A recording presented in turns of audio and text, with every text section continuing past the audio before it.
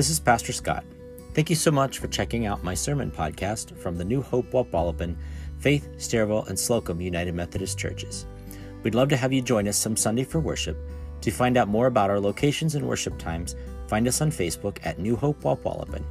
We hope to see you soon.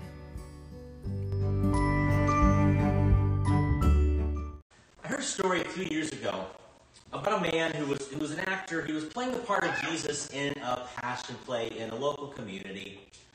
And during the play, as he was carrying the cross up the hill, a bystander in the crowd began to heckle him and to shout insults towards him.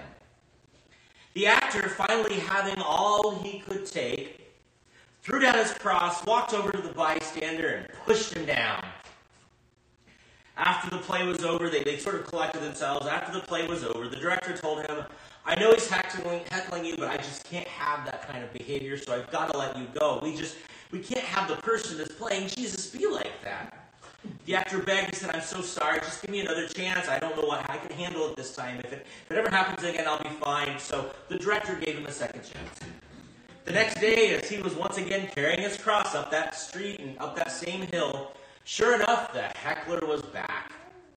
You could tell that the actor was doing everything he could to control himself. He was like clenching his fist, his jaw was tight, and he did everything he could. And finally, having all he could take, but not wanting to get fired, he looked at the man and said, "I'll see you after the resurrection."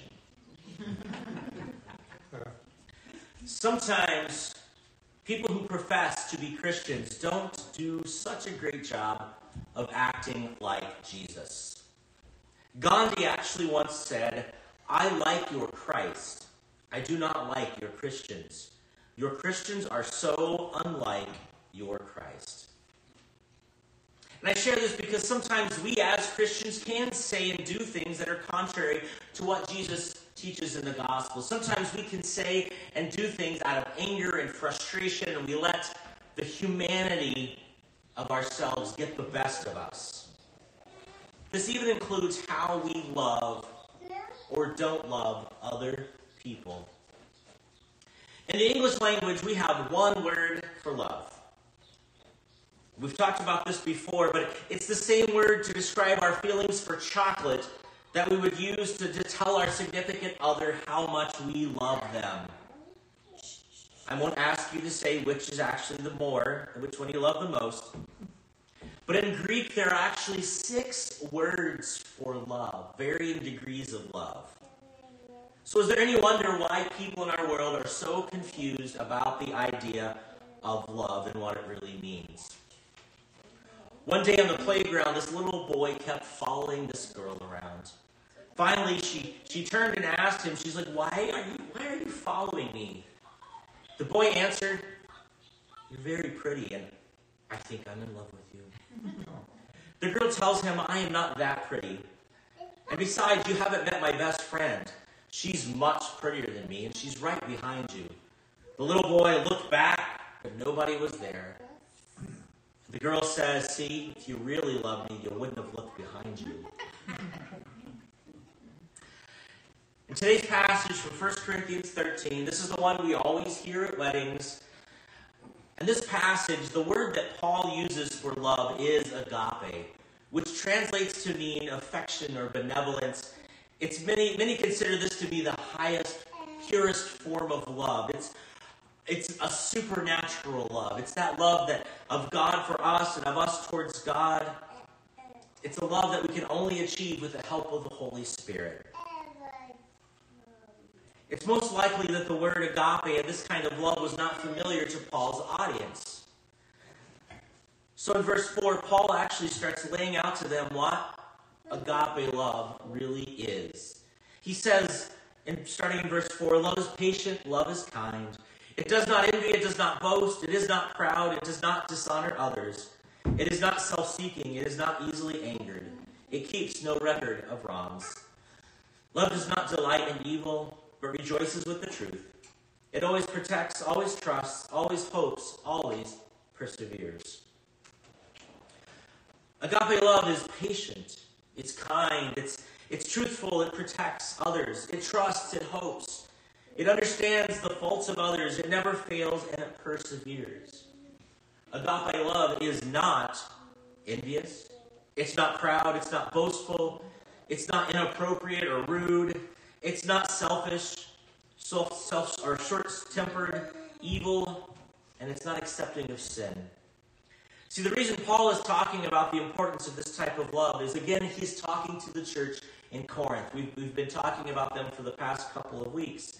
And as we've talked about in previous weeks, they were a diverse church. It was in the city of Corinth. It was a port city. It was a bustling metropolis in its day. And what had happened is, because it was such a diverse city, that they had let the diversity and the things that separate them in the world infiltrate the church. And so they were bringing those same things in, and they were finding themselves divided by wealth, they were by power, by influence, by just those so many different things. And so Paul's constantly telling them that you need to take everything that's out here that keeps you apart, and you need to get rid of it inside of here, because inside of here you are one body, you were bought by one Spirit, by one Christ, one gospel. And he's telling them that in here, it's sort of a level playing field. Everybody comes from has the same abilities and gifts and graces. But what he does in this passage is then he goes on to give them a list of things. You may be this in the world, but if you don't have love, you're nothing. And here's some of those things that Paul says. He says that he's telling them agape love is greater than our gifts and abilities. He says, if I speak in the tongues of men and of angels, but do not have love, I'm only a resounding gong or a clanging cymbal. Back in the first century, the pagans had actually a gong or a cymbal in the entrance to the temple, which was used to wake their gods from sleep when they would come to worship, so that the gods would be awake so they could hear their prayers. So Paul's saying that you can be the most eloquent speaker, you can be fluent in the most languages, but if you don't do things with love, you're just as useless as these gongs or cymbals, which he, again, had told them, these gods don't exist. You're looking for this God is the reason you created all of these gods.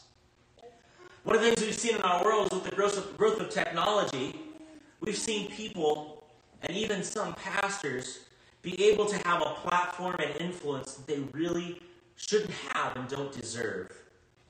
Because technology makes it easy for people to have an influence that's far greater than their character. Just this past week, I heard somebody share where there was a pastor in Tennessee, I think it is, who's kind of controversial, and he doesn't care. He's a pastor that he doesn't care who he offends. And this past week in a service, and I don't want to misquote, but he basically likened autism to demon possession. And basically saying that that's really what it is. It's they're possessed by demons. And he said other things that are hateful. They had a sign up from the church basically saying, if you wear a mask in here, we'll kick you out.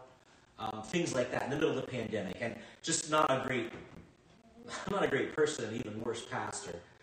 But the thing is, there are people out there that are like that. There are people that have platforms, and they use that to get attention. And they have great influence, but they have very little character. And what Paul is saying here is he's saying that you could have this great influence, you could have this great platform, but if you're not doing these things with great love, you're a gong or a cymbal. Makes me think of those monkeys, the wind-up monkeys you buy in the store. I tried to find one this week and I couldn't. But one of those, this is what I mean. That's basically Paul saying, if you're like this and you don't have love, all people are going to hear are clang, clang, clang, clang, clang, clang. I could have brought a cymbal in, but then it would have woke you all up. But that's all it is. He's saying you're just basically adding noise. And as Christians, when we speak, we're not supposed to be just adding to the noise of the world. Anybody ever feel overwhelmed by the noise around you in the world? I know I do. I had somebody encourage me this week, said, if you're feeling a certain way, maybe you should start looking at the social media use, and maybe you should look at where you go and what you do and who you listen to, and just take some breaks. See, as Christians, we're not supposed to be adding to the noise. And if you are speaking, no matter how eloquent you are, and you don't have love, if it's hate and it's violence and it's that kind of stuff, you're just adding to the noise. And my encouragement to us is if you come across that, don't give it oxygen. Don't share it. Don't comment on it. Don't pass it along. Don't tell your friends. Just ignore it and hope it goes away. But see, Paul also says That agape love is greater than our knowledge. If I have the gift of prophecy and can fathom all mysteries and all knowledge, but do not have love, I am nothing. Paul is saying that you could be the smartest person in the room. You could know everything. You could be well educated. You could have fancy titles and degrees. You could have a placard on your desk or on the door. You could even have your own business cards. But if you don't have love, you're nothing. There's an old saying that goes something like this, that people don't care how much you know until they know how much you care. You could be giving somebody the best advice in the world. But if it does not come out of a place of love, then you're just, again, like the symbol. Paul also says that agape love is greater than faith. He says, if I have faith that can move mountains but do not have love, I am nothing. It's kind of weird hearing Paul say this because you kind of think, well, faith is sort of a big deal for us, Christians and all that stuff. But what Paul is saying is that you could have this great faith, but if you're not doing things with love, your faith is meaningless. It's that whole faith in works. I actually heard somebody said that if it's great to have faith to move mountains, unless you drop that mountain on somebody else's head. You could have great faith. You could pray all you want. You could go to church every Sunday and tithe and serve and give. But if that faith doesn't make you go into the world and love other people, your faith is meaningless. Because that faith is about you. Agape love is just like what we've talked about with spiritual gifts. It's about the common good. We're supposed to love other people. And if you have faith and that faith doesn't cause you to love people like Jesus loved people, your faith is only for you. It's not for others. And the final thing that Paul says is that agape love is greater than our sufferings and sacrifices.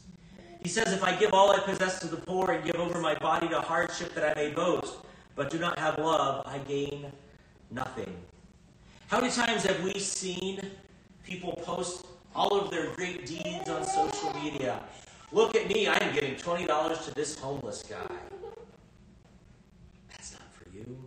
You're not doing that out of love. Well, you are. Love for yourself. Love for attention. Love for likes on social media. Because again, agape love is a self-sacrificing love. It's about love for others. It's this pure form of love. This is why Jesus was often after the Pharisees, because the Pharisees would pretend to be doing all of these great things, but they were really just doing it for attention. Their prayers and their service and the things they did it so that everybody saw them do it. But then in the back room, they were making deals and hurting people and shortcutting and cheating people and widows and orphans. We talked about that a few weeks ago. Again, the good things that we do, the sacrifices we make are not for our own good or our attention. They're for others, and they're out of love for them because God loved us. Paul tells us in verse 11 that all of these things show how mature we are. He says in verse 11, when I was a child, I talked like a child. I thought like a child. I reasoned like a child. When I became a man, I put the ways of childhood behind me. Think back to when you were younger. It might be hard for some of us because it's go way back. But think back to when you were younger. Especially as a baby. What's a baby want? When a baby cries, a baby wants to be held, it wants to be changed, it wants to be fed. Babies cry because they need something. They want something. There's kind of a parallel to that in what we see in our world today, but I'm not going to go that direction. Because when you were young, especially really young, it tends to be all about you. But as you grow up, and even as you grow up, sometimes those selfishness still comes out. But as you grow up, you start to realize that the world doesn't revolve around you. And it's still a struggle. I remember when my kids were younger, how many times if you go to, some of you have been this way with your kids, you go to McDonald's and you get a Happy Meal, I need the same exact meal and toy or there's going to be a fight in my car. You've been there. because he got that and I didn't. Some of you learned this with Christmas. There's needs to be an even number of presents and gifts and all of that. But the thing is, as we grow older, we're supposed to get rid of that me-first mentality. As we grow up as adults, we're supposed to begin to put others before us. And agape love is that love that loves even our enemies. And that agape love is that love that makes us go into the world and care for other people. We've seen this a lot in our world right now, even with the whole COVID and the mask thing. And say what you want about masks and vaccines and all that. And I know there are different opinions about that. But if you have anybody in your life that you care about, most people are doing the right thing because they care about the people around them. They know somebody that they want to make sure is healthy and safe. But we see so many times in our world that we do make it about us. That it's about me, it's about mine. We've talked about this even last week a little bit. And that was part of the issue of the church in Corinth. But agape love is a sacrificial love. Agape love is loving other people even when it's not an easy thing to do. And the best illustration I've ever heard of this was from a few years ago at a Target store in Indiana. This post actually went viral because a woman shared what she saw. She took a picture and she shared the story. But she was in a Target and she was watching a young cashier named Ishmael Gilbert, who had just actually started working at Target. And what she witnessed was an older woman went up to his lane and said, "Listen, I'm going to need help. I'm paying in change." And she said she stood there for a few minutes and watched him patiently help her count out her change. And she said, we stood there and I watched the people in the line behind me get impatient and go to other lines because it was taking too long. She said, but I stood there in awe. She said, I had my daughter with me. She said, this is a good lesson for her. And she said the woman was shaking. She was getting nervous because she knew she was holding up the line. She said the cashier never lost patience with her. And he said, ma'am, it's fine. Kept reassuring her, we're fine, everything's good. And the woman said she was so touched by this. But see, that's the way our world should be, and that's the way our world's not right now.